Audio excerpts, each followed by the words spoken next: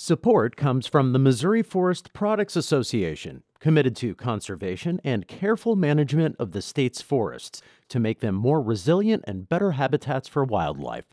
ChooseWood.com. It's Tuesday, January 24th. This is The Gateway. I'm Wayne Pratt.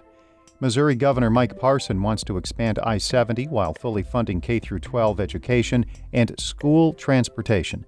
He outlined those plans in the recent State of the State address, and they received general bipartisan support. You know, when you go talking about workforce, you talk about education, healthcare, infrastructure, those are not Democrat-Republican issues. Those are issues that are good for the state.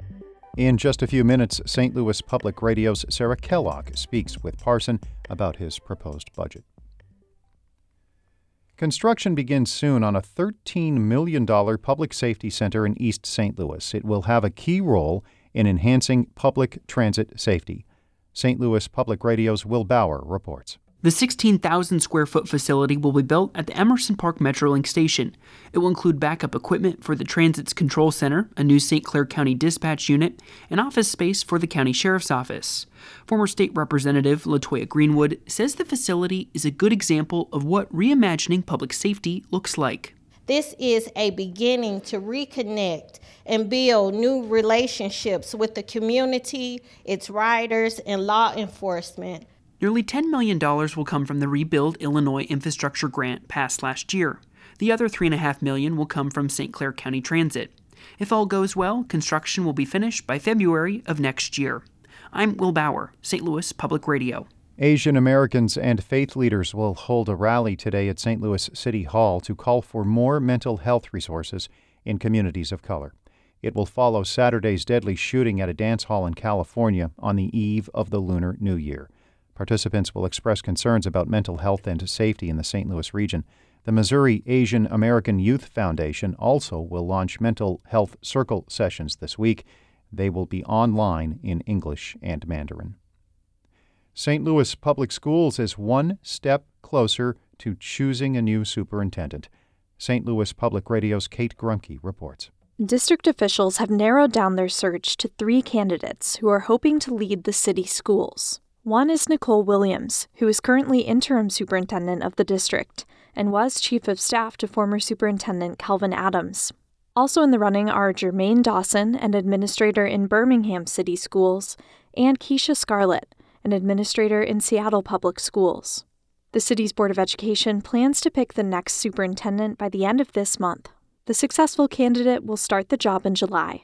I'm Kate Grumke, St. Louis Public Radio. A new bill in Illinois would improve pay and training for an estimated 650,000 temporary workers who get their jobs through staffing agencies.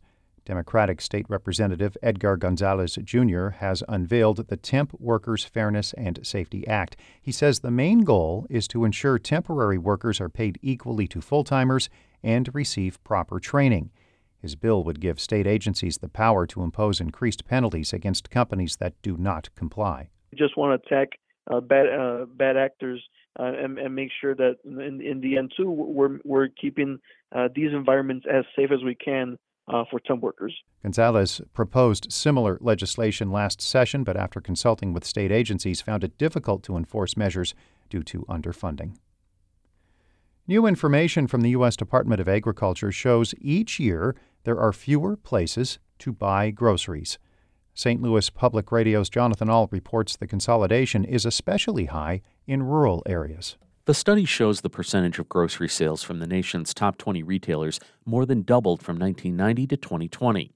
Additionally, rural grocery stores have continued to close and been replaced by superstores and dollar stores. Scott Vogelaar owns Sanborn Foods, an independent grocery store in Sanborn, Iowa. He says the consolidation has forced him to get bigger in a way by joining a co-op of small stores. Being as large as they are and as many stores that belong to the co-op, they've got a really good buying power, with the manufacturers, so that helps us with prices a lot. Vogelaar says the opening of a Dollar General in Sanborn 4 years ago has made it more difficult to stay afloat. I'm Jonathan Ahl, St. Louis Public Radio. There is a new executive director of the St. Louis VA healthcare system. Candace Fabi's appointment starts next week, although she's not expected in St. Louis until February. Ifabi has been in a similar role at the Dole VA Medical Center in Iowa since 2020. She also has experience in Tennessee, Ohio, and the VA Central Office in Washington, D.C. The VA St. Louis system has 3,200 workers and serves more than 70,000 veterans.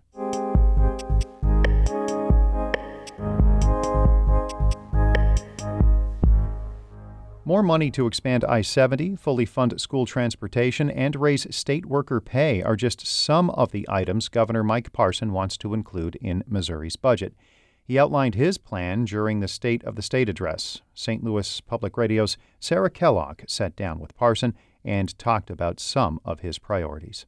Looking at what really appears to be the big ticket item, which is $859 million to expand I-70 in 3 spots in the state, what do you have to say to possible critics that feel like it only helps those who live near I-70 as opposed to, other areas of the state? Yeah, I think when you look at the history of what I've done as governor, whether it's rural bridges, you had the same scenario when we did a lot of the rural bridges over there. We did 250 rural bridges, and everybody says, hey, the governor just spent on rural areas. So that's kind of always a political talking point a little bit. But I think you go back to when I first became governor and they were trying to do the Buck O'Neill Bridge in Kansas City, and I said, yes, I agree with that, so let's do it.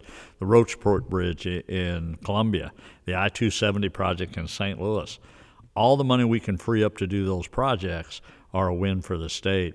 And the reality of it, that's where the most traffic volume is, if you look at the St. Louis, Columbia, Kansas City.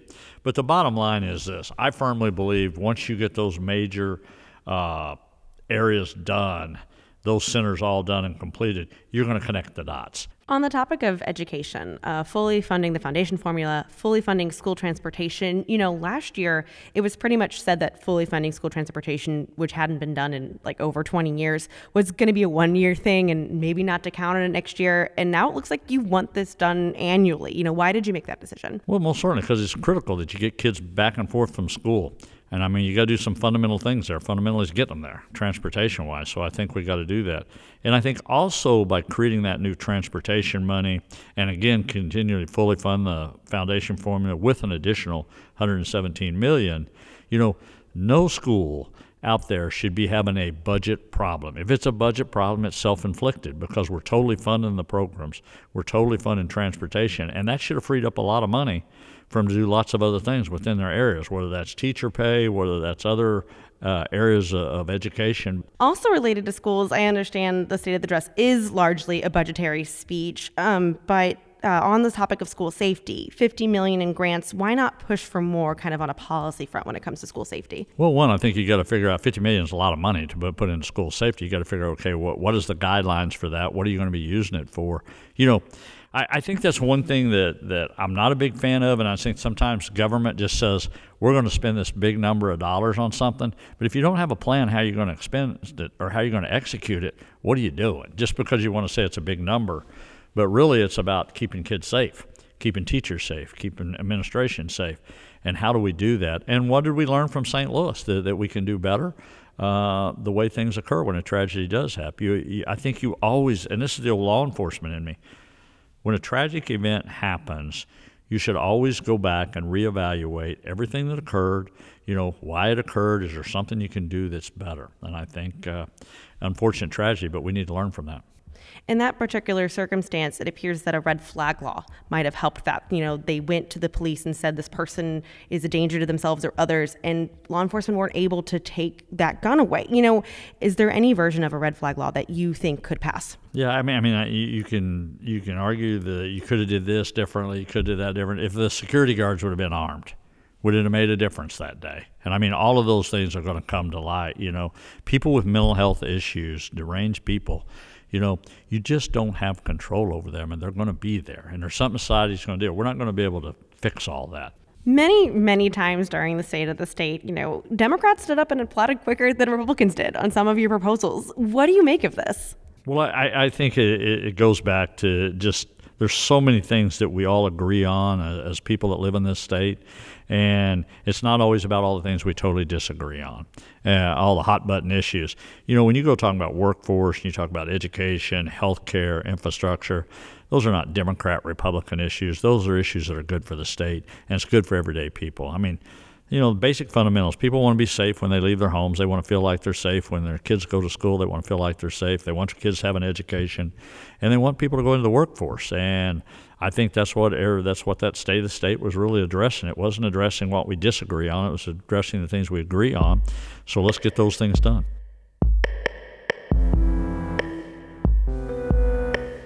We have more of Parson's comments at stlpr.org. The Gateway is a production of St. Louis Public Radio, a listener-supported service of the University of Missouri St. Louis. Music by Ryan McNeely of Adult Fur. I'm Wayne Pratt.